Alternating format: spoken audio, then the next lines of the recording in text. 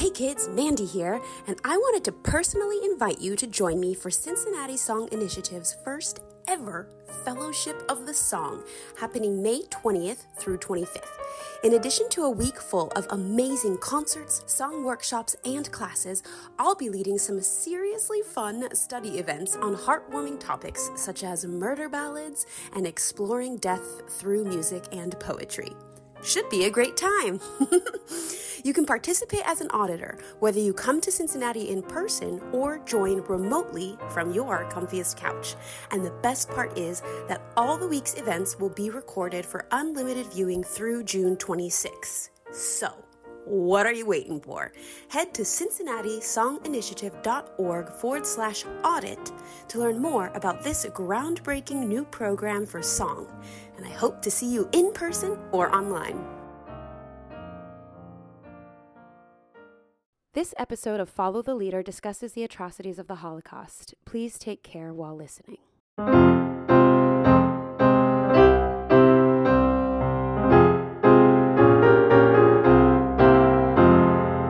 Hey kids, and welcome to Follow the Leader with me, your host, Mandy Madrid Sikic. If you are a fan of the podcast, remember to rate, review, and subscribe wherever you listen. And remember, if you like what we are doing on the podcast, tell your friends. And if you don't, then tell your enemies, because as I like to say, any publicity is good publicity.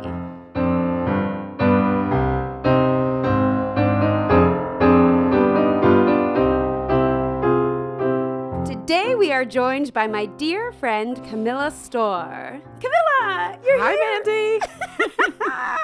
I'm so happy you're here. Yeah, I'm happy to be here. Can you tell us a little bit about yourself? Okay, so my name is Camilla Storr. I was born in Czechoslovakia, and I moved to the United States in the 90s with my American-born husband, and have lived here ever since, San Francisco, now in Santa Barbara for 20 plus years. I have 2 kids in college now, so empty nester, figuring out what's next for me. I have done many things in my life career-wise. I studied English in Prague. I was an au pair in London. I was a translator and interpreter in Prague. Then I worked in publishing. And then I raised the kids and did some freelance editing and proofreading. And I also sold yarn because I'm a knitter. I love to read. I love to hang out with interesting people. I like to bake. Yes, you do. And cook. And my stomach thanks that's you. That's right. And you know, the older I get, I find that meaningful relationships really are the thing. And I love music as well. And yeah, nothing super adrenaline driven in my life, but you know, other than this podcast, this podcast, yeah. So, and we met through piano lessons. We did meet through piano lessons, which I sadly have, put on ice a little bit. But the other day I did pull out the Bach, like I texted you, because it was his birthday, and I did hands separately an invention, and it wasn't terrible. So good. Great success. So we'll see. Maybe I'll talk you into giving me lessons again at some point. So that's roughly it for now. Thank you. Yeah. And actually, I didn't know that you sold yarn. That was interesting. Oh, did you not know? No. Oh, and cardigans. Yeah, for a few years. Yeah, I didn't know that. Yep. I still do need you to impart your knitting wisdom to me. I have a whole bag of. I think I got the wrong yarn to start with. Was my problem? My yarn's too little. Okay. I think I need a fatter yarn to start with. Okay. So maybe you can come over. We'll do another podcast another day and do some knitting. Yeah, I was gonna say we'll start a knitting podcast. Literally, I was gonna just say that. How would that work though? It would have to be a video podcast. Yes, but there are audio too. Really? Yeah. Oh, so many. Oh my god. Oh yes. Okay. I think I feel a new project coming on. All right. Okay, so today's podcast is a bit different than the norm simply because the topic is a bit heavier. And I just kind of wanted to throw this out there that this story, I really immersed myself in this story as I was doing research for this podcast. And there were times I really had to kind of step away and take a break because it was so heavy. So I know I promised you, it's going to be so much fun. I'm going to tell you all about Ilse Weber, which I am, and there are wonderful, fantastical things about her, and I'm so excited to share her story. But it is also a heavier podcast, so let me know if you ever need a break. Okay. But also, I did try to distill this down in a way that I think is a little bit more manageable. So while it does get heavy, I try not to dwell too much in the darkness. Right. Because we are talking about her entire life today. And as we know, I am famous for writing book reports longer than the books themselves. So I've tried my best to distill down the most important parts that I want to convey to you and to the audience. And I do have a great book that I recommend. It's called Dancing on a Powder Keg. This book contains her letters, and it also has a foreword and afterword by Ulrika Migdal, and then also an essay on Terezín by Ruth Bondi. I just went there this summer for the first time. Oh my, okay, so you're actually going to be able to fill us in on some little bits and pieces here. So anyway, I highly recommend this book. I really felt like I got to know Ilse Weber quite intimately through reading her letters, and I'm so excited. So let's get into it. This could be a long one because I have a lot of stories. In fact, my best friend's mom was in Terezín as a child. Yeah. But toward the end of the war, because only her father was Jewish, so she was one of the last sort of groups to be hauled away, and she. Yeah, it's interesting. Yeah, okay, so fantastic. And I was also going to say, at any point along the way, since you speak Czech, and so Ilse's mother tongue, she considered to be German, and she wasn't quite as fluent in Czech, but because of where she lived, like there's two names for a lot of places. Okay. And so if I ever do attempt the Czech. Absolutely. Actually, how do you say? I will gently correct you. Yes, please, I welcome it. How do you say the S with the little... Okay, so Hanush. Yes. Okay. Exactly right. Yes. My gut instinct was correct. Same for C. It's ch. Okay. Okay. So I think I might have pronounced these things right, but do jump in if at any point in time I do it wrong.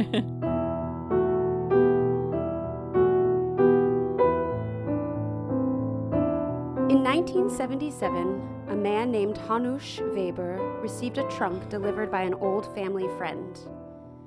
Hanush knew that the contents of this trunk would fill in missing pieces of his young life, but he also knew that it would bring an emotional devastation that he'd spent most of his life trying to process.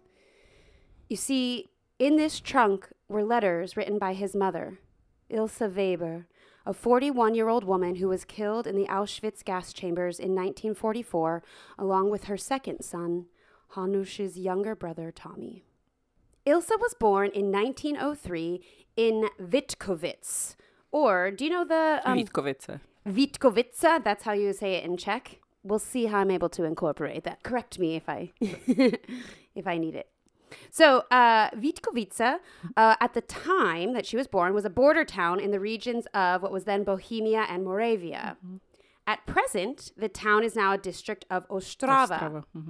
Named after the Ostra River that divides the city into two parts.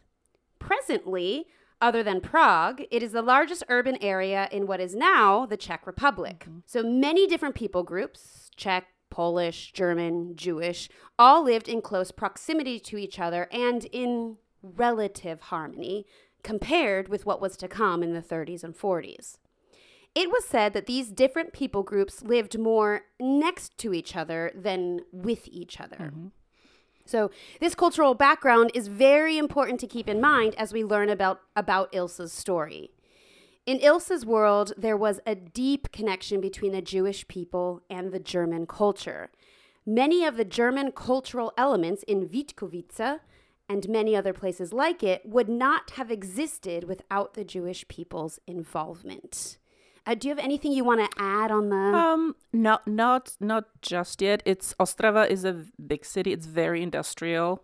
The people are very gritty because it's in the north of Moravia, whereas the south is very bucolic and wine country and like very mellow. So there's coal mines and factories, and it's very close to Poland as well. Right. So... Yeah, in my reading, actually, I had read that a lot of the coal mining there was a company that came in and really developed it into the industrial center that it is. And a lot of the people that were involved in that company were Jewish. Oh, interesting. Yeah. I just read, actually, when I was there this summer, a very interesting novel that takes place, it's a trilogy, about this place when it starts in like 1890 something. With a mining disaster, and then it's like a family saga, and you basically learn about the coexistence of the Polish and Czech, and so forth, and not so many Jewish people. That comes later, I think, as the war starts. But it was fascinating because we were not really taught in school this history all that much. So it's a very hugely popular award-winning novel. Oh, interesting. Yeah, is it in English? Not yet. Not yet. Okay. No. Well, that sounds if it ever will be. Maybe I should translate it. Yeah, maybe you should. I would read it. It sounds really interesting. So Ilse attended a German girls' school and grew up speaking German, which she considered to be her mother tongue. She also spoke Czech. She was very good with languages and would often be asked to tutor students. When asked if she could teach English, she said yes, even though she didn't speak any English. So she simply got the textbook and would master each lesson before then teaching it to her pupil. And she was quite remarkable in that way. She learned guitar the same way. So someone asked her if she could teach guitar, and she got a guitar, got a book, mastered each lesson, and then would go. But that's funny you should say that, because this is exactly kind of what that's how I met my husband, because he was not a qualified teacher, but he went there to teach English in the early 90s, because literally we all had to take Russian. And then after 89, after the regime change, so we all dropped Russian, we were allowed, and everybody wanted to learn English. But all the Russian teachers literally were one lesson ahead of the students and were like fumbling through. Oh, that's so interesting. Literally, that was the situation. I love it. Yeah. She was quite the go-getter, and she was also a voracious reader. She especially loved to read fairy tales, and eventually her personal library became so large that it outgrew her family's bookcase. So she would stuff books in other less practical locations, like the linen cupboard or her grandfather's glass display case. I see that. She religiously read a weekly periodical called the Terezín, which was an illustrated magazine for girls. A questionnaire that she filled out in the periodical when she was 16 years old, it was later recovered. And I just thought I would read you a little bit because it's so sweet. It gives you a little insight to what young Ilse was like. So, like in magazines, how there'll be like little surveys or questionnaires or things like what personality, your personality is like this kind of car or whatever. So it's like, this is like the old timey version of that. So motto, and this is what she put. Who trusts in God has a strong abode. Highest wish, to be able to write poetry and unity in the family. Favorite poets, writers, or composers. Schiller, Paul Keller, and now I like this, Schubert, and Heine. Favorite flowers, violet and myrtle. Favorite dish, bread and butter or bread with goose liver and hashed gooseneck. Is that a thing? Oh, yes. Because I read that and was like, that's a thing. Oh my gosh. Duck liver, goose liver, yum. Oh, wow. Oh, the goose fat, even yum. Your mouth is watering now. Her passion was children. Her big antipathy was against falsehood and liars. Favorite book? Das letzte Märchen by Paul Keller. I don't know who Paul Keller is. I feel like that name rings a bell, but Keller's a pretty common last name. It is, but he's thrown in there with all the other big names. So, interesting. No, I don't really know anything about him. Her favorite colors were blue, white, and red. Her favorite drink? Water. Her favorite occupations? To write letters, stories, and poems. It's so sweet. So it was through this Terezín periodical that she put out an ad seeking a pen pal and met a young Swedish girl named Lilian von Löwenadler. The two became lifelong pen pals, best friends, and ultimately, Lilian would end up saving the life of Ilse's oldest son, Hanush. Everything that I read about Ilse just showed her to be so energetic and vivacious. She was entrepreneurial, filled with ideas. She was kind and generous. It seems that she just lived each second just bursting at the seams with energy. Her brother recounted how at the age of 14, she fostered a newborn baby after its mother died in childbirth. She had just finished, much like with the languages, she had just finished a childcare course, and she promised the newly widowed father that she could care for the baby until he returned a year later. When he returned for the child, he thanked her profusely and also gave her a balalaika to show her his gratitude. Which, as you do. Right. Just here's a balalaika. And then she learned to play it. Of course she did. Yeah. Cute. Ilse began writing poems and stories for the Terezín periodical. She also worked at translating Czech poems into German and German poems and songs into Czech. Through her mother, she was very familiar with Jewish religious life, and it was through this exposure that she was eventually led to write the work for which she began to make a name for herself, Jewish children's tales. The book was praised for being a collection of wonderfully simple stories with a crystal clear lyricism. The Jewish Press Central Zurich said that by putting this book in Jewish children's hands, you would be giving your child a key to his or herself, and that it would assist in the growth and inner peace of character. Ilse continued writing and teaching, and by the time she was 26, she had published 3 successful children's books and had moved into the world of radio, where she wrote and produced audio plays, work that she would devote herself to until Hitler's regime made it impossible for her to continue. So also around this time, her mother began asking her about plans to marry. Sorry, do we know what year did you say? Yeah, so she was born in 1903, and okay, so okay. I think around in her late 20s was when her mother was like, "Hey, you really are getting married, right?" And I believe that they got married at the age that she was 27, because I think they married in 1930. Okay. That math adds up. Yes. Last time Georgia was asking me to do arithmetics on the podcast, and I was like, listen, there'll be no math happening today. That's yet another podcast. When I start my math podcast, then we can do math, okay? 287. Okay, so this is how her brother, Oscar, recounted how she told her mother she was going to marry.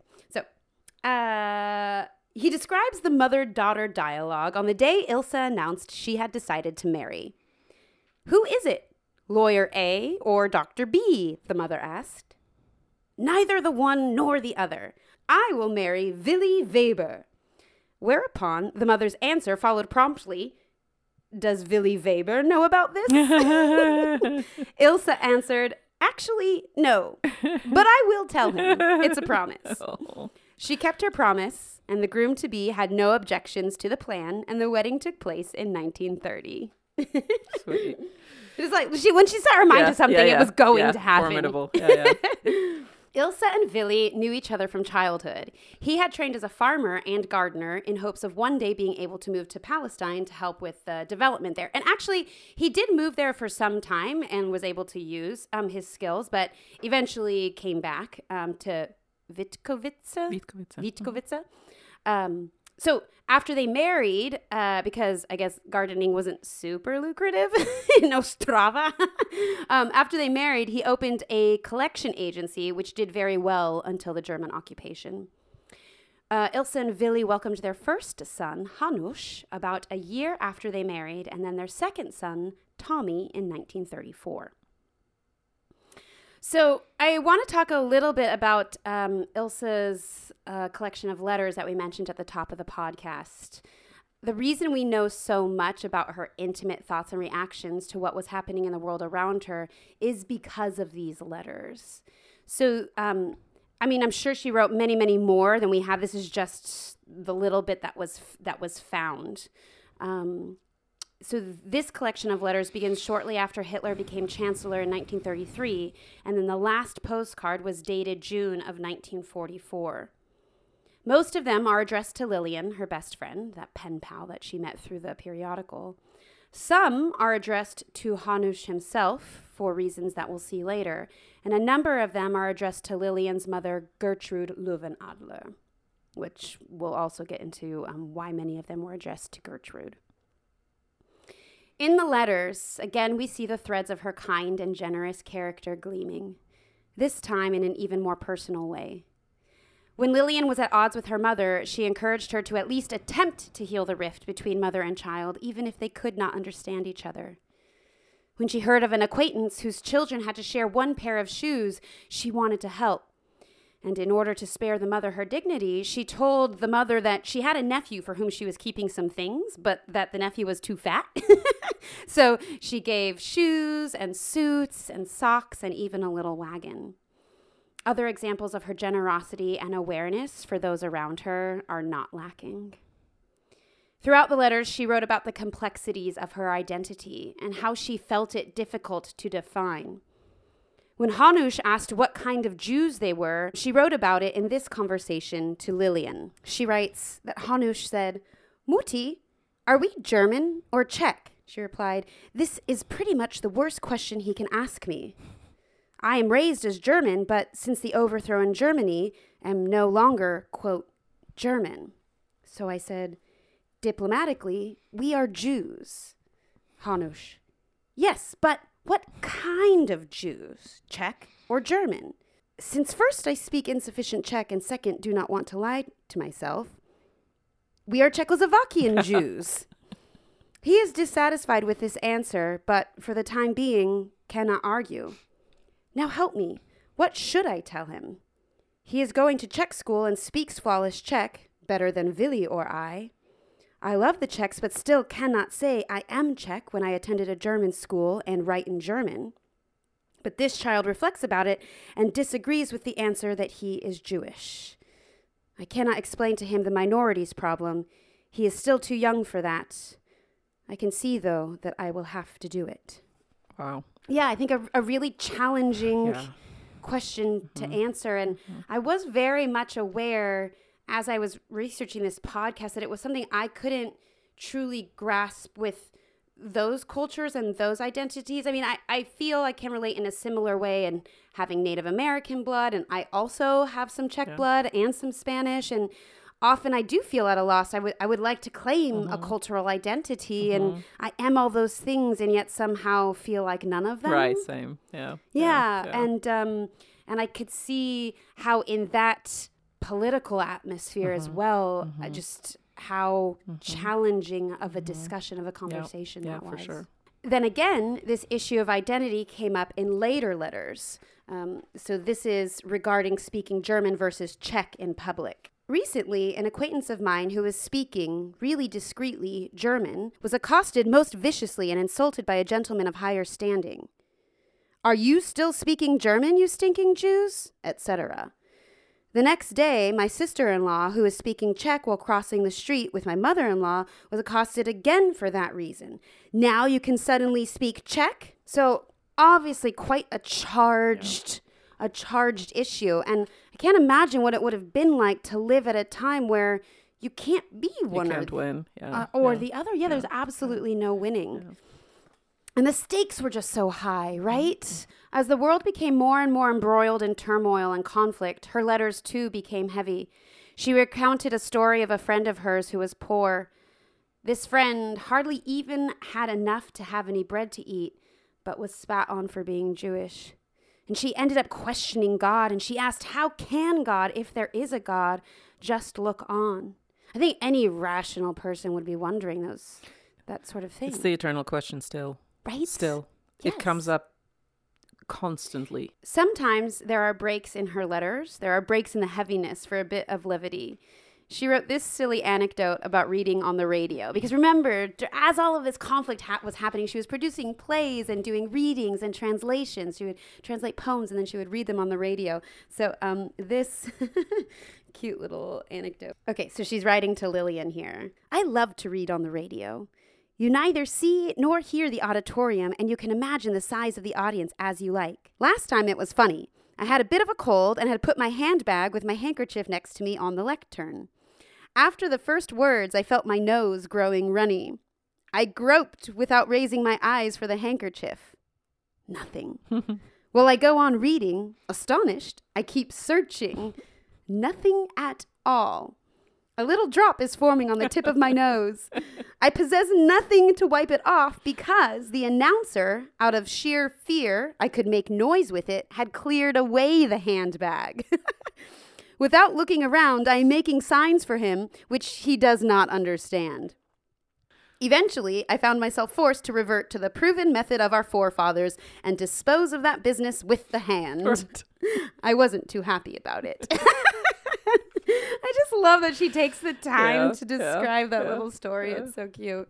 Oh, and then later, when realizing her new typewriter did not have exclamation marks, she had to explain how many she would use after a sentence to convey her excitement. So she would say, she would type out, I would write 3 exclamation marks after this if I could.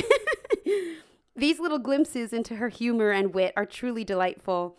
And I can only imagine how both beautiful and heartrending it would have been for Hanush to come to know this part of his mother 4 decades after her death. In 1936, she first starts writing about encountering opposition to her own personal work. Again, in a letter to Lillian, she writes, "Recently it appears as if I have a hidden enemy at the radio who, although my material has been accepted, knows how to prevent it from being broadcast. I really feel that I hardly have any more income opportunities. Anti-Semitism is shutting all doors on me." You see this as more and more of her I'm just taking like little tiny excerpts, but she writes more and more about it, and it becomes impossible for her to continue. She was aware that her literary career was most likely over by April of 1938. She writes, "My physical and mental state is wretched. I had a disgusting experience during my last radio lecture.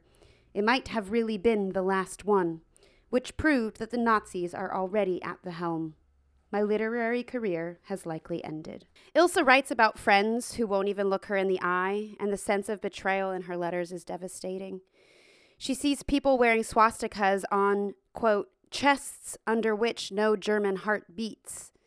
But obviously, I mean, in that environment, I think the self-preservation that everyone was functioning under just created such a hostile environment. But I think it also probably brought out people's, base instincts. Well, and I think she was particularly perplexed by those people who were not particularly German, but were somehow like the in-between kind of people. She wrote about one whose son she had basically say he was running absolutely wild, right? And she stepped in and helped this mother like learn how to corral her child, and the mother was so thankful and had promised her like lifelong gratitude, and a year later won't even look at her in the eye. Right.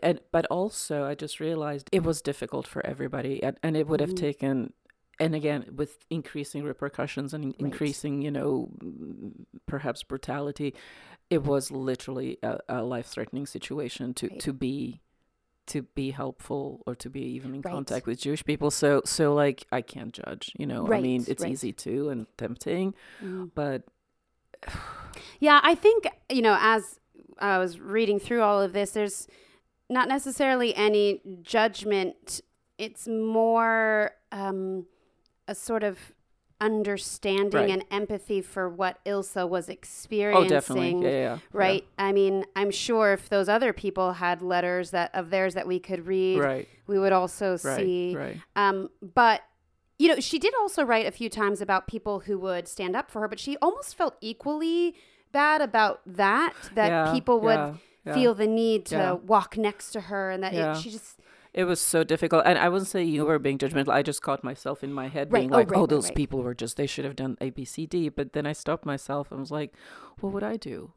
If, you have your own family, your own life, your own existence you don't know. You don't know what you would do. It's like, it's easy to judge potentially from, your couch. I think it's absolutely impossible to truly understand because we weren't there. I think the people who did actually risk their lives to save the Jews were just incredibly courageous, and some of them did lose their lives for it, and I can't say that I would be able to do it. Right. I'll be honest with you. I don't know.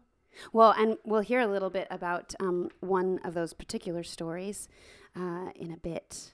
So in this atmosphere, it became increasingly difficult for Willy to run his business, and eventually all business dried up entirely. To add to the difficulty, all their money was frozen. Jews could neither receive nor send money, and therefore they could not travel. She resorted to speaking in code in her letters any time the sending and receiving of funds was attempted.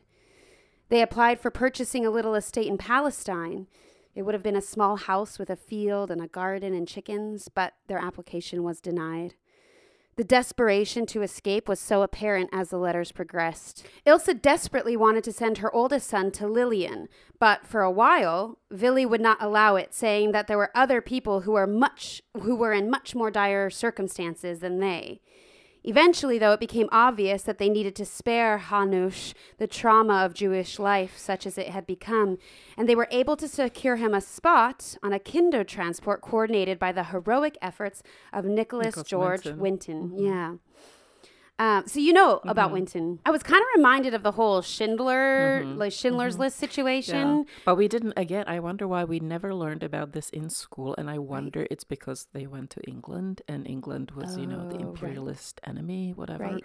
But it became a huge story after 89. There's movies about him, and he visited often, and then there would be these gatherings of his children, his children, right? I mean, it's a tremendous story. Yeah. And he was just a stockbroker. Yep. He was just a stockbroker and decided I have to do something, and then he went to Prague and was able to coordinate these efforts. Yep. And I forget why. There was a specific reason why only England would accept these children, but he arranged for the passage of 669, and Hanush was one of these children. Oh, wow. Oh, okay. Yeah. And the reason why they did not send Tommy, the younger boy, was because Tommy was always sick. So Lillian and Ilse had arranged it so Hanush would end up in England, and I believe Lillian and her English husband were in England. Okay. And so, even though Lillian was originally from Sweden, so Ilse was sending Hanush there. That's how they were able to arrange it, because they had that connection. Right. And she just didn't want to burden Lillian with sending Tommy, who was quite ill. I think if she knew what was going to happen, she would have sent him anyway, right? I mean, I'm sure there were so many things she would have done differently, but she just couldn't burden someone else with that. And also, she was scared because there were many times where Tommy just got so sick. Right. So Hanush ended up making that transport. And Lillian received him with open arms. However, they soon fell into a bit of misfortune as well. So she took Hanush and her own daughter to Sweden to spend the summer there. I think that was a thing that they regularly did. But the summer storms there meant that they had to postpone their trip back to England. They just simply couldn't make the trip back. And then when they did have a flight booked back, it was in April of 1940. But the evening before the flight, there were raids on Norway. So flying to England was entirely out of the question. So Lillian decided, much to Ilse's horror, to leave the children with Lillian's mother in Sweden. And Lillian attempted to make it back by boat to her husband in England. Lillian's boat ended up spending 6 months at sea, however, simply trying to avoid being struck and sunk by German submarines. When she did make it back to England, she volunteered to be a part of a national defense organization. But ever since the long sea voyage, she had been in very ill health, and spending long nights in an ice-cold watchtower as part of the defense organization eventually led to a terrible case of pleurisy and her untimely death from complications after surgery. Ilse, as you can imagine, was devastated by her friend's death and was extremely anxious about what would happen to Hanush. But, thankfully, Lillian's mother, Gertrude, took the boy in, and so she took up regularly writing to Gertrude, who she called Aunt Gertrude in her letters. Eventually, due to worsening conditions, Willy, Ilse, and Tommy left Vítkovice and moved to Prague. Gertrude received this ominous message in March of 1942. The Royal Foreign Office is honored to bring to your knowledge the content of a letter received from the Swedish consulate in Prague. Frau Ilse Weber requested me to inform her son, Hanush Weber, who is with Frau Löwenadler, that she is being evacuated these days. Frau Weber was unable to leave a new address. And then 3 months later, this arrived. Now, keep in mind, Ilse had written, relentlessly, right? During this entire time. And then suddenly, there's just these vast expanses of nothing. So this is June of 1942. With reference to previous correspondence regarding Frau Ilse Weber, I am thereby informing Frau Löwenadler, who fosters Frau Weber's son, that Frau Weber is still in Theresienstadt.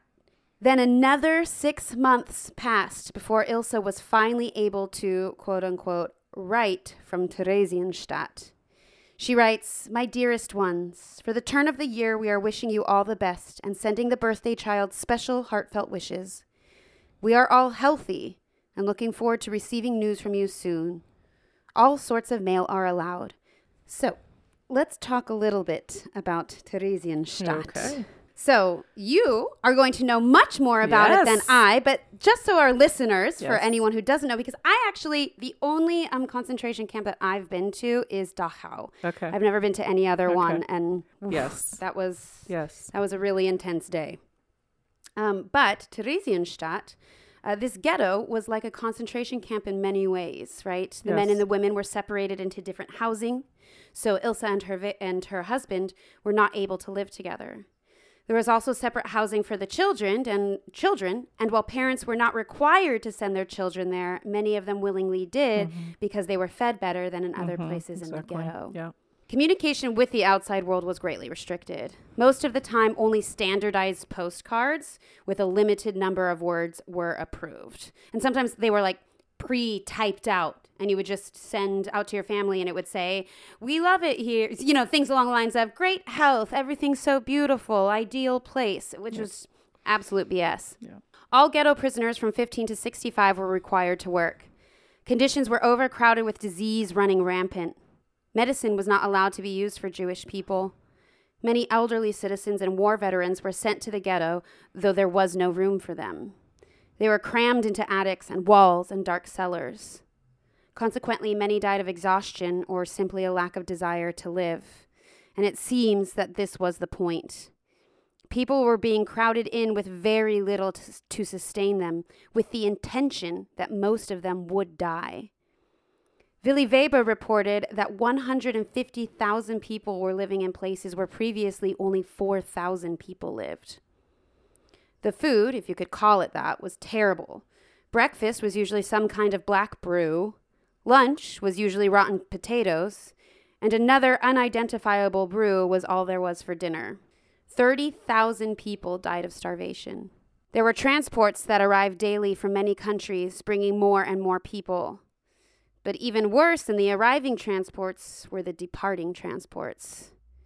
They didn't know where they were going, only that the transports headed east, and there was a distinct and palpable terror of ending up on a transport list headed east.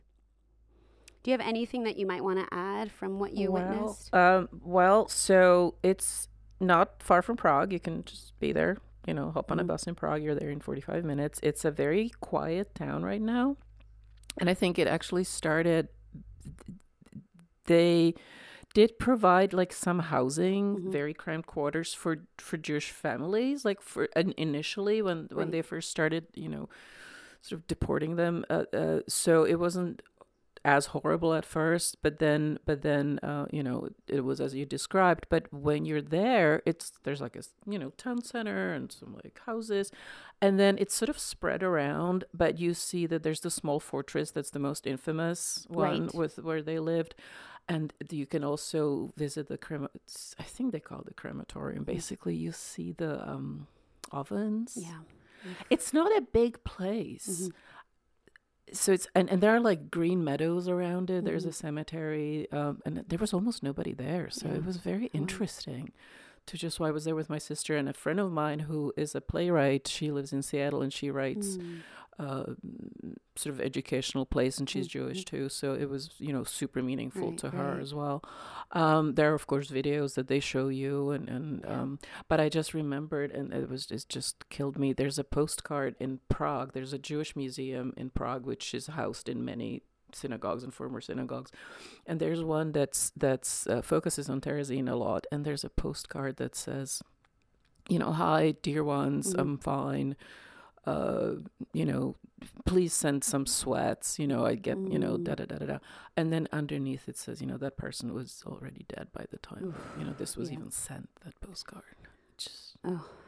So there's a lot of tangible, bits and pieces in Prague, and but like you said, it was a way station for Auschwitz. Right. Yeah, I remember reading that, they eventually, the crowding was just so intense because they were transported. It was a stopping point, right? And they would just crowd everyone in before sending them on transports. And the thing was that according to the outside world, they were telling people that this was the stop. This was the final place for these people, when in fact they were being sent to the extermination camps. But they also, they tried to pretend that this is some kind of lovely place because there's a documentary they show you where they staged this soccer game. Yes, I have a little bit about this. Let me tell our listeners a little bit about that aspect of and.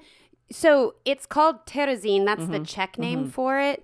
And the German name, Theresienstadt, is that used for it at all? No, or not in Czech. Terezín. Yeah. So maybe I should refer to it as Terezín. Oh, no, I think in, outside the Czech-speaking world, it's Terezín, known as Terezínstadt. Terezín. Oh, I'm saying it wrong. Terezínstadt, I think. Terezínstadt. Oh, yeah, I was saying Terezín. Or Terezínstadt, something like that. Whatever German. No, you're fine. You're fine. But that's whenever it's referred to, like in any that I heard, by non-Czech speakers, it's Terezínstadt is like the sort of official. In 1943, the Nazis decided to use Terezín as a propaganda tool. The Red Cross was coming to visit. I think that they had heard these rumors of really terrible things happening there, that the conditions were absolutely abominable, and that it was just a way station on the way to the extermination camps. So they were going to check it out. The SS, when they realized this was going to happen, they established a fake town in order to fool the world into believing that the model Jewish ghetto was an ideal settling place. So they built fake businesses, a fake bank, printed ghetto money, and put on cultural performances, like even more performances than there would actually be in a regular town in regular life. And then they installed like a fake mayor, right? And they beat the mayor before forcing him to ride around in a limo all day and be the face of the town during the delegation's visit. And during that time, a propaganda film was even recorded to show the world what a model Jewish city would look like. The whole thing was such a despicable farce. And before the visitors arrived, tens of thousands of Jews were sent to extermination camps to relieve the overcrowding, which was the very thing the Red Cross was trying to ensure was not happening. So the Webers were sent to Terezín in 1942. Willy wrote later that though Ilse was a disaster during their time in Prague, because they lived in Prague for a little while before they were sent there, so once she was actually in the Terezín ghetto, she was transformed. She became emboldened and fixated on assisting in whatever way she could. He said she was strong and confident and overcame difficulties with ease. Now, from what I read, I don't think any part of this was easy. But I think that with a purpose, this woman was single-minded in her determination to make a difference and help those she could. Ilse established a children's infirmary and immediately began making massive improvements. She worked tirelessly, sometimes from before the sun went up until long after the sun went down. At first, she was given only 8 broken beds, but this she eventually expanded to 26. There was no equipment, no linens, no supplies, but she quickly scrounged whatever she could to make the place one of support and comfort for the children. And she was even able to find an artist who was able to paint like fairy tale scenes on the walls. And it's so touching to me that her love of fairy tales, she was able to incorporate this in this terrible place where these despicable things are happening. One survivor, Ruth Elias, later wrote about meeting Ilse in Terezín.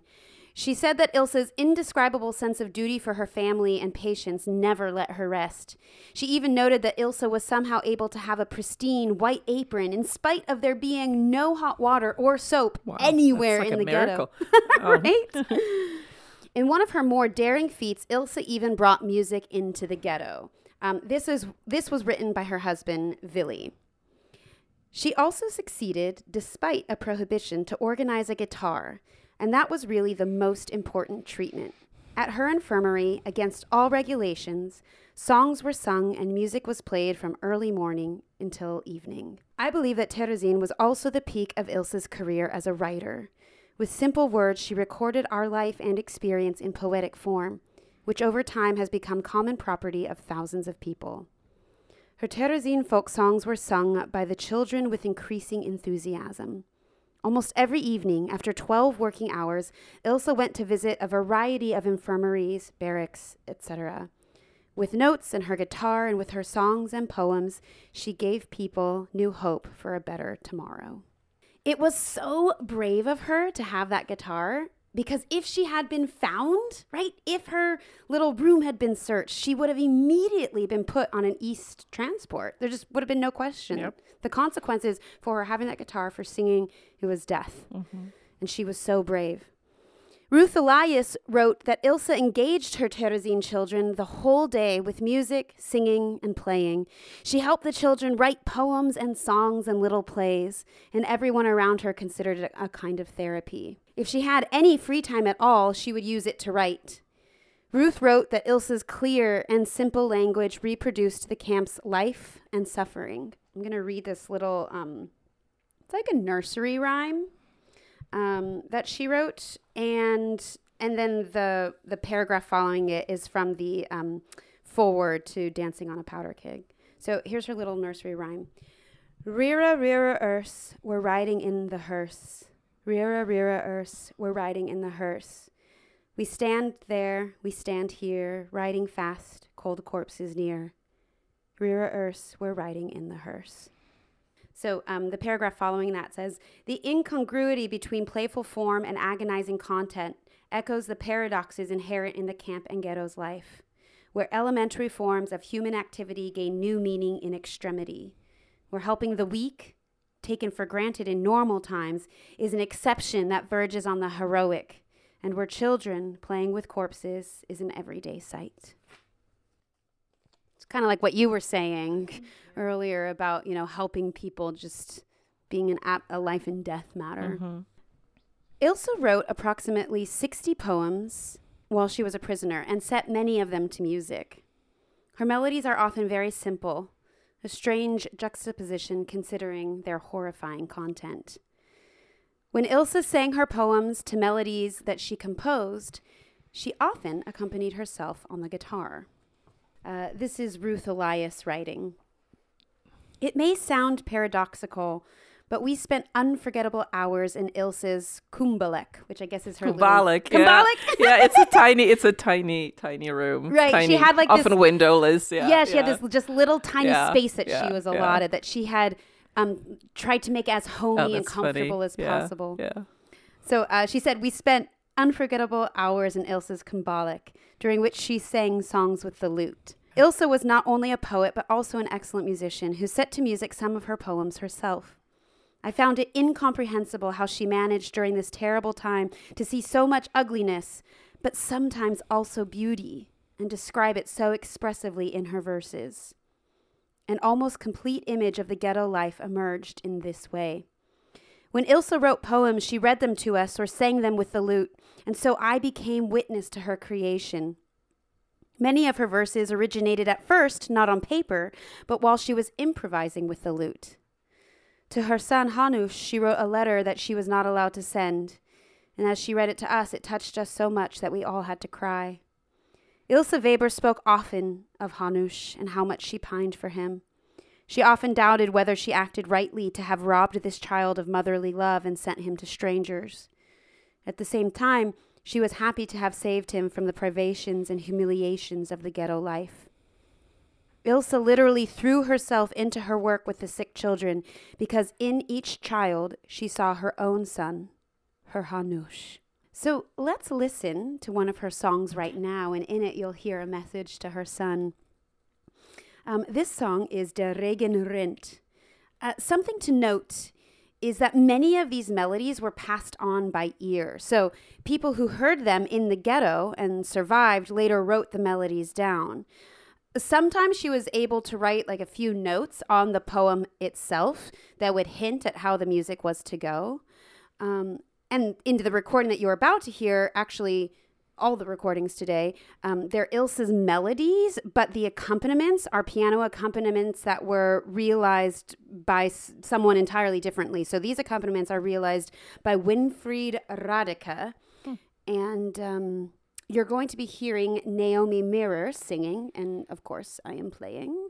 The translation for the poem, the English translation for the poem, goes thusly. And the rain pours, and the rain pours. I think in the dark of you, my child. High are the mountains and deep is the sea. My heart is tired and heavy with longing. And the rain pours, and the rain pours. Why are you so far, my child? And the rain pours, and the rain pours. God himself has separated us, my child. You should not suffering and misery see, should not walk on stony streets. And the rain pours, and the rain pours. Have you not forgotten me, my child? Let's take a listen. Und der Regen rinnt, und der Regen rinnt.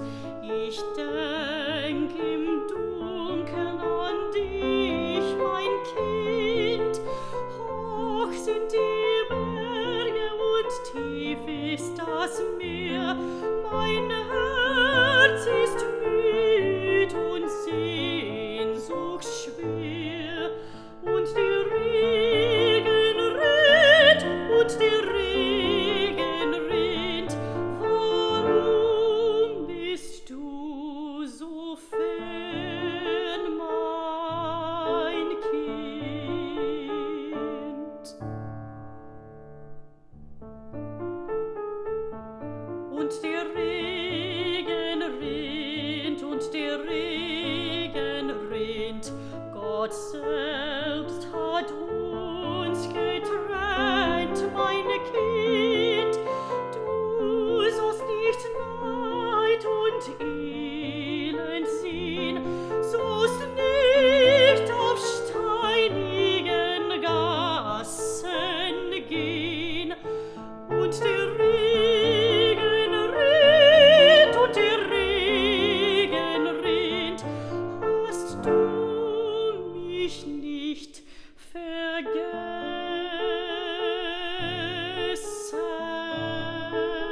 vergessen, Kind.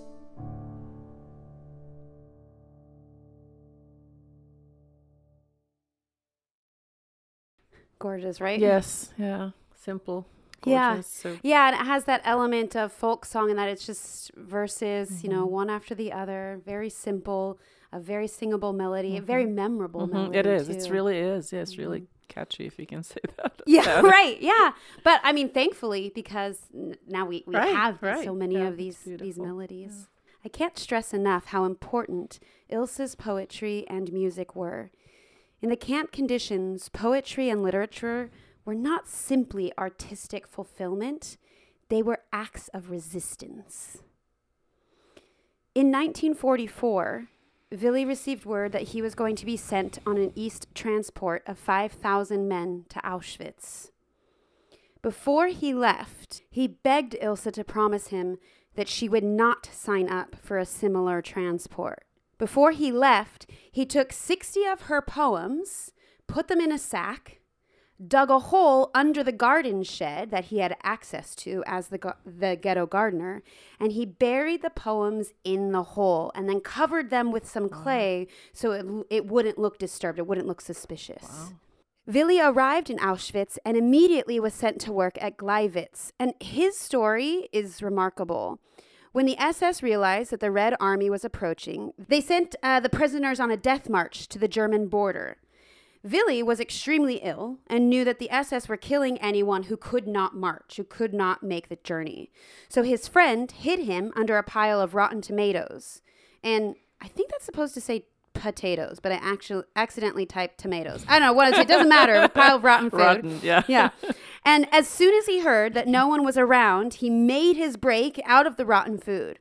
He took his time eating from fields and scrounged whatever food he could from deserted towns, trying to build up his strength for a return journey to Terezín. He wandered through wooded areas for weeks until he happened to encounter a Czech army. This Czech army company also just happened to have his brother Sigmund within its ranks. Isn't that wild? Oh my gosh. He stayed with his company until they reached a liberated Prague. When he arrived, Terezín was under quarantine because of a typhus epidemic. So after it was liberated, they actually had to put it under quarantine because this typhus epidemic had broken out. However, Willy was friends with a major who was able to accompany him into the ghetto, where he found the hidden sack of poems right where he had buried them. And together they smuggled the poems out under the major's uniforms. After this, Willy searched in vain for Ilse and Tommy. At one point, he met a nurse who reported, "Ilse went to Auschwitz." She said the entire children's infirmary was put on a transport, and rather than abandon them, Ilse voluntarily registered for the transport in order to accompany the sick children to Auschwitz. Willy did not want to believe this, however, and continued his search for Ilse and Tommy. Eventually, he declared them dead at the end of 1946, but from other people's accounts, it seems that he never really gave up hope that one day he would find them, that somehow they would be there. Years later, Hanush met a friend from Ostrava, and the friend had this to say. "I was in Terezín together with your parents, but I was deported to Auschwitz with an earlier transport than your father. In autumn 1945, I came back to Prague, and one of the first people I met was Willy. He asked me how I succeeded to survive. As I told him that I had been in Auschwitz for a long time, I was sent on a death march. Your father asked me if I had not seen Ilse and Tommy. My answer was no, and I have regretted this every day until today. Willy also always hoped that Ilse and Tommy were still alive, and I did not have the heart to destroy his hopes, but I knew exactly what had happened. When we arrived in Auschwitz, we underwent a selection, and most of my fellow inmates from Terezín were sent directly to the gas chamber. I was a good athlete and still had some muscles, so I was transferred to the group classified as fit for work. My work was dreadful. I ended up in the Corpse Carrier Commando, a group of inmates who pulled out the corpses from the gas chambers and transported them to the crematorium. I wanted to survive, but now I believe that the price for it was too high. I feel that I survived at the expense of the dead. The most terrible moments were those when I recognized my old friends who were standing in line outside the gas chamber. Sometime in autumn 1944, I noticed a group of 10 or 15 children that had arrived with a transport. Ilse stood in their middle trying to comfort the little ones. Next to her stood a boy who was bigger than the rest of the children. I think that this big boy was Tommy, but I am not sure. We were not allowed under any circumstances to make contact with those who were waiting outside the gas chamber.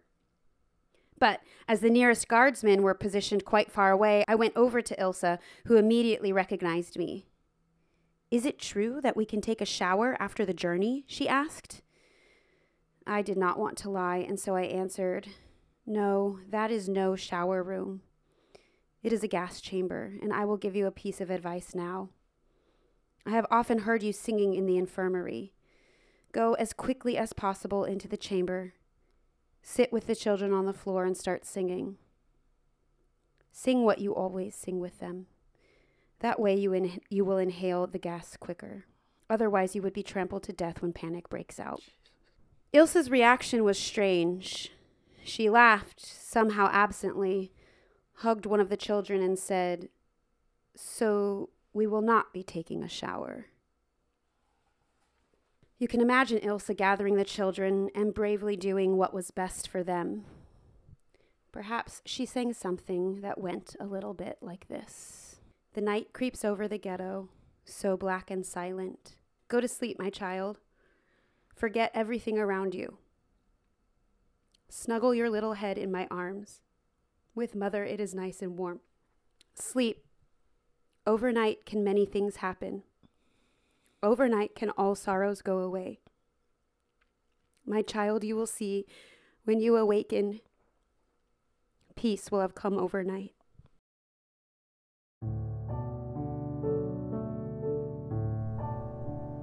Die Nacht schleicht durchs Ghetto schwarz und stumm.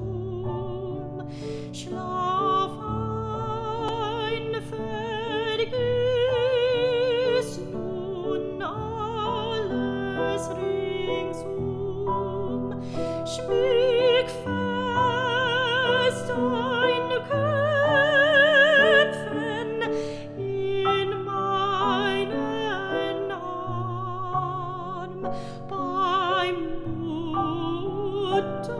verschlägt sich's wohlig und warm.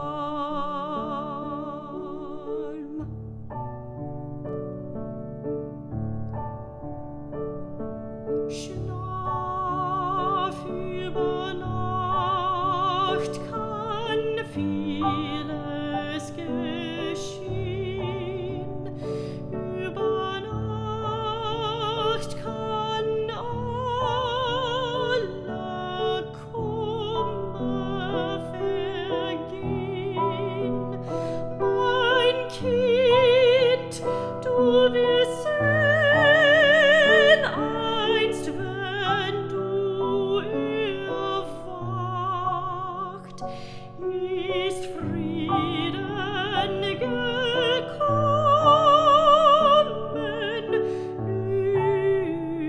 über Nacht.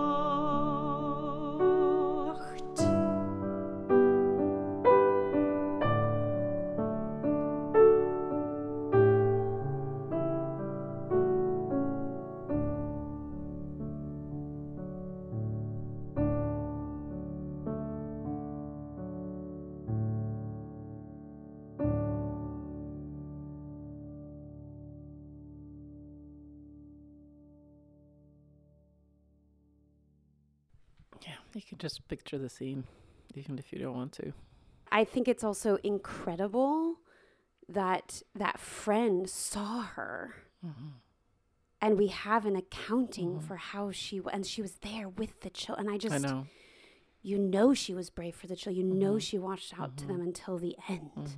I'm curious because you were telling me while we took a bit of a break, you were showing me the letter. So your grandmother was in Auschwitz, and you showed me her letter. Well, this was like an official sort of certificate that, like, you know, prisoners such and such arrived to some town in, I think, Eastern Bohemia in May 45. But like the whole story, which I only really learned in detail this summer, because my aunt has these documents which for some reason, anyway, she showed them to us.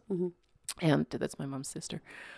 And there's a handwritten account that my grandma wrote down sometime in the 90s about the whole story. So she had several siblings, and there was a blended family. There had been some siblings from, I think, her father's previous marriage. So there were many children, big age range. And they lived in, Western Ukraine, which was part of the Czech lands somehow. And anyway, they lived okay in a shtetl, in a little Jewish village. And then when things started getting heated, they hid in some like brake factory or something in 44. All of them. And then from there, they got taken to Auschwitz after all. And my grandma and a bunch of her siblings did survive, but not her parents. And not all of the siblings. And so my grandma's sister, who died just a few years ago, and she's buried in Prague at the Jewish cemetery in Prague, on her headstone, it has her name, her husband's name, and then the names of all the people. And it literally says their names, and then it says murdered at Auschwitz. Got it. Wow. And one of them was a baby. One of them was like 2 or 1 or something. Did your grandmother ever? I can't imagine never. that They never talked about it ever. Because my grandpa had lost a wife and a baby in the war. He'd been married before, and he fought in the Red Army. And he has an account that's also quite interesting.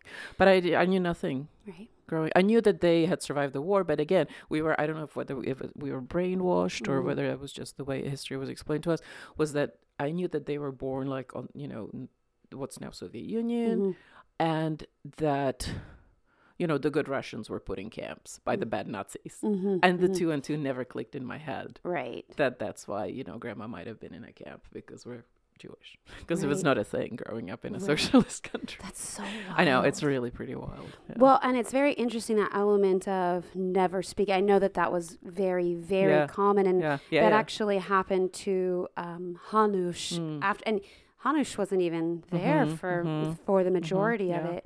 But it took him quite some time to process his mother's story. He did reunite with his father, with Vili, after the war. But they never talked openly about the horror and the atrocities that the family had endured. Where did they meet? Was it in Prague where they reconnected? I think they reconnected in Prague, if I remember correctly. So actually, don't quote me on that. I can't remember specifically where they first reconnected, but I do know that then Hanush went to Prague and they got like an apartment together. And so they lived together for some time. Vili, the father, he was open to talking about it and did want to talk about it with his son. And he, Vili wrote to the brothers and he was sharing Ilse's story and his story, but Hanush simply could not speak about it. He eventually became a TV journalist and a filmmaker and ended up, this is so interesting, he ended up he was going to make a film about the culture in concentration camps and realized, okay, the time has come. I need to discuss my parents' story with my father. And so as he was preparing for this interview that was going to be part of the film, he went to the airport to pick up his father was supposed to be coming in on a flight. He was literally at the airport going to pick up his father, and he got a call saying that his father, Vili, had a heart attack and died. Oh, God.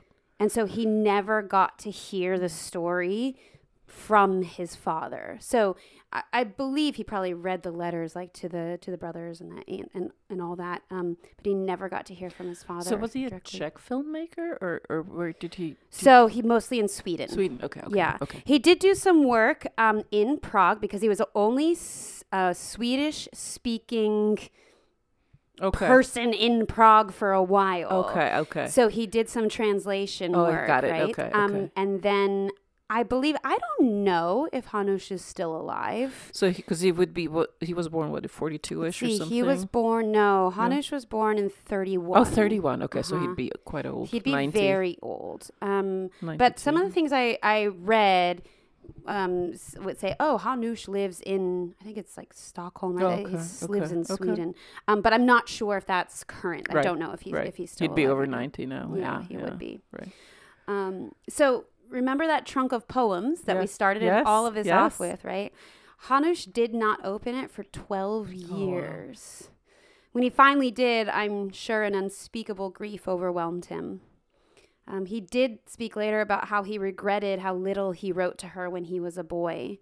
Ilse's desperation in her letters to hear some word from him, she was, begging him to write. Why don't I hear from you? Why don't you write more often? It's gut-wrenching. I think on both sides, right? Over the years, many people reached out to Vili and then later to Hanush with their memories of Ilse's words, her melodies, and her presence in the ghetto. And while I'm sure that brought some comfort, I'm sure that she was missed most by those who loved her the most.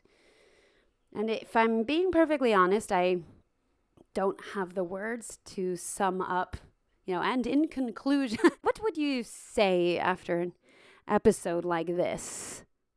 I mean, we just need to keep telling the stories. Right. That's really what, we're actually going to be singing a couple of weeks. Every year we do a Holocaust Remembrance Day concert. And, sadly, but that's the nature of time, is that we would...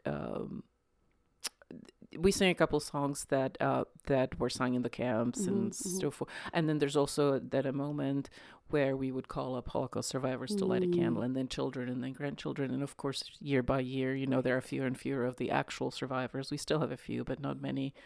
But I always go up there, and I'm glad that I can do that, for my grandparents. But so that's important. Just never forget. That's literally what Jewish people now say, like, never forget and never again. Right.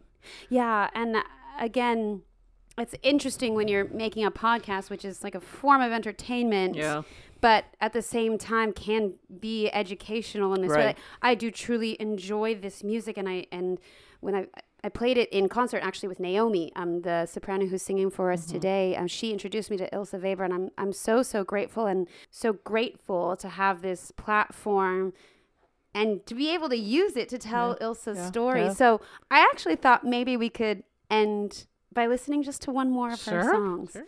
Vigala, vigala, vire. The wind plays the lyre. It plays so sweet in green reed. The nightingale sings her song. Vigala, vigala, vire. The wind plays the lyre.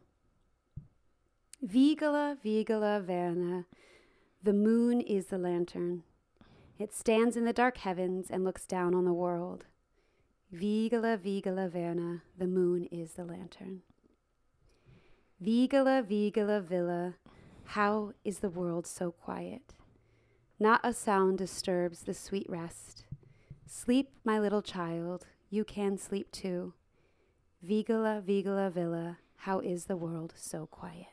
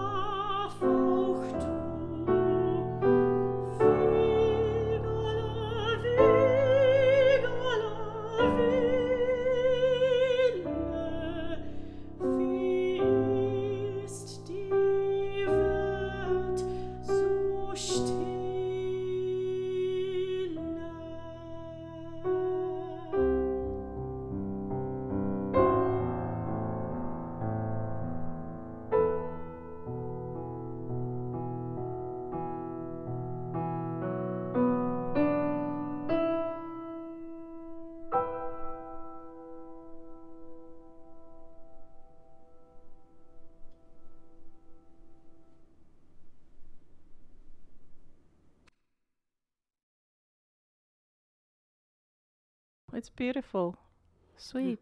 Yeah, all of them Haunting are a little bit. Yeah, it really is. We did a few more of her little folk songs in the recital, the live recital that we did, but we've only recorded for the podcast these three. These were the three that really kind of reached into my soul, and I wanted to share them with you and with our listeners. So, Camilla, I think we did it. I think we're done. Well, I can't thank you enough for being here, and my great pleasure.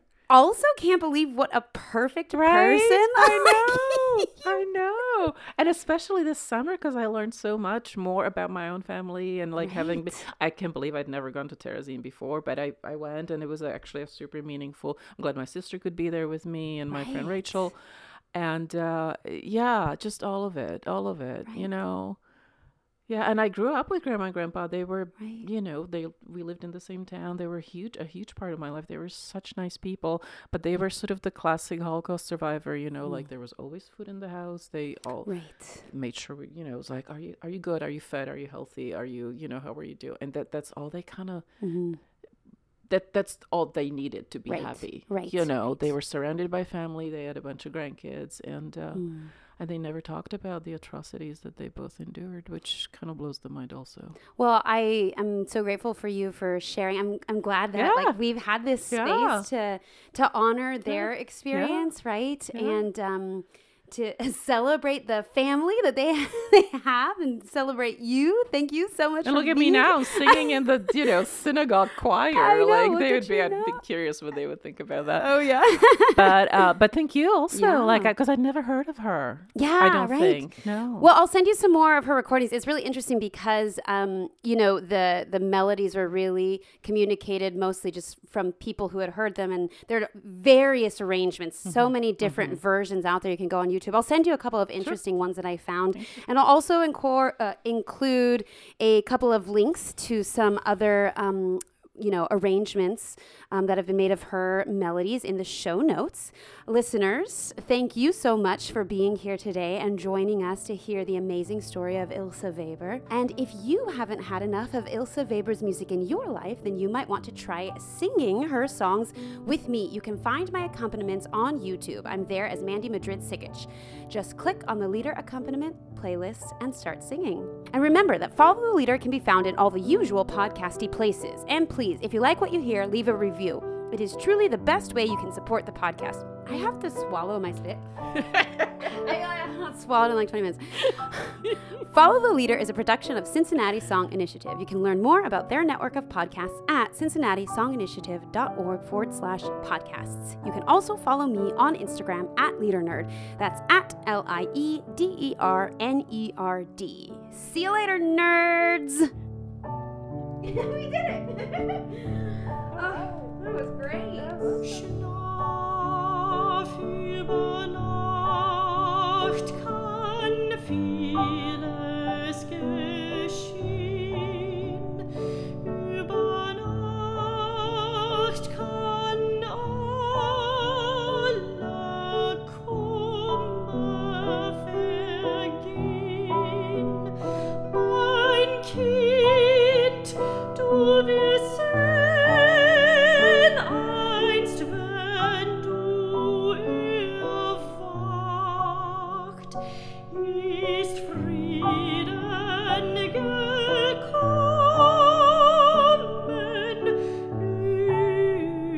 über Nacht.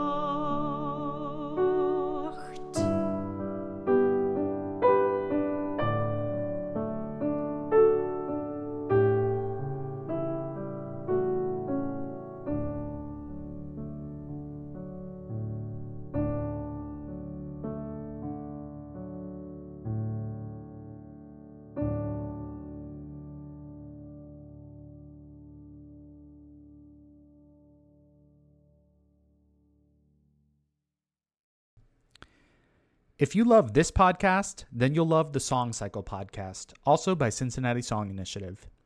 Song Cycle introduces the coolest and awesomest leaders of the song world today and dives into getting to know them and their unique stories, where they think song in the 21st century is headed, and lots of other great topics.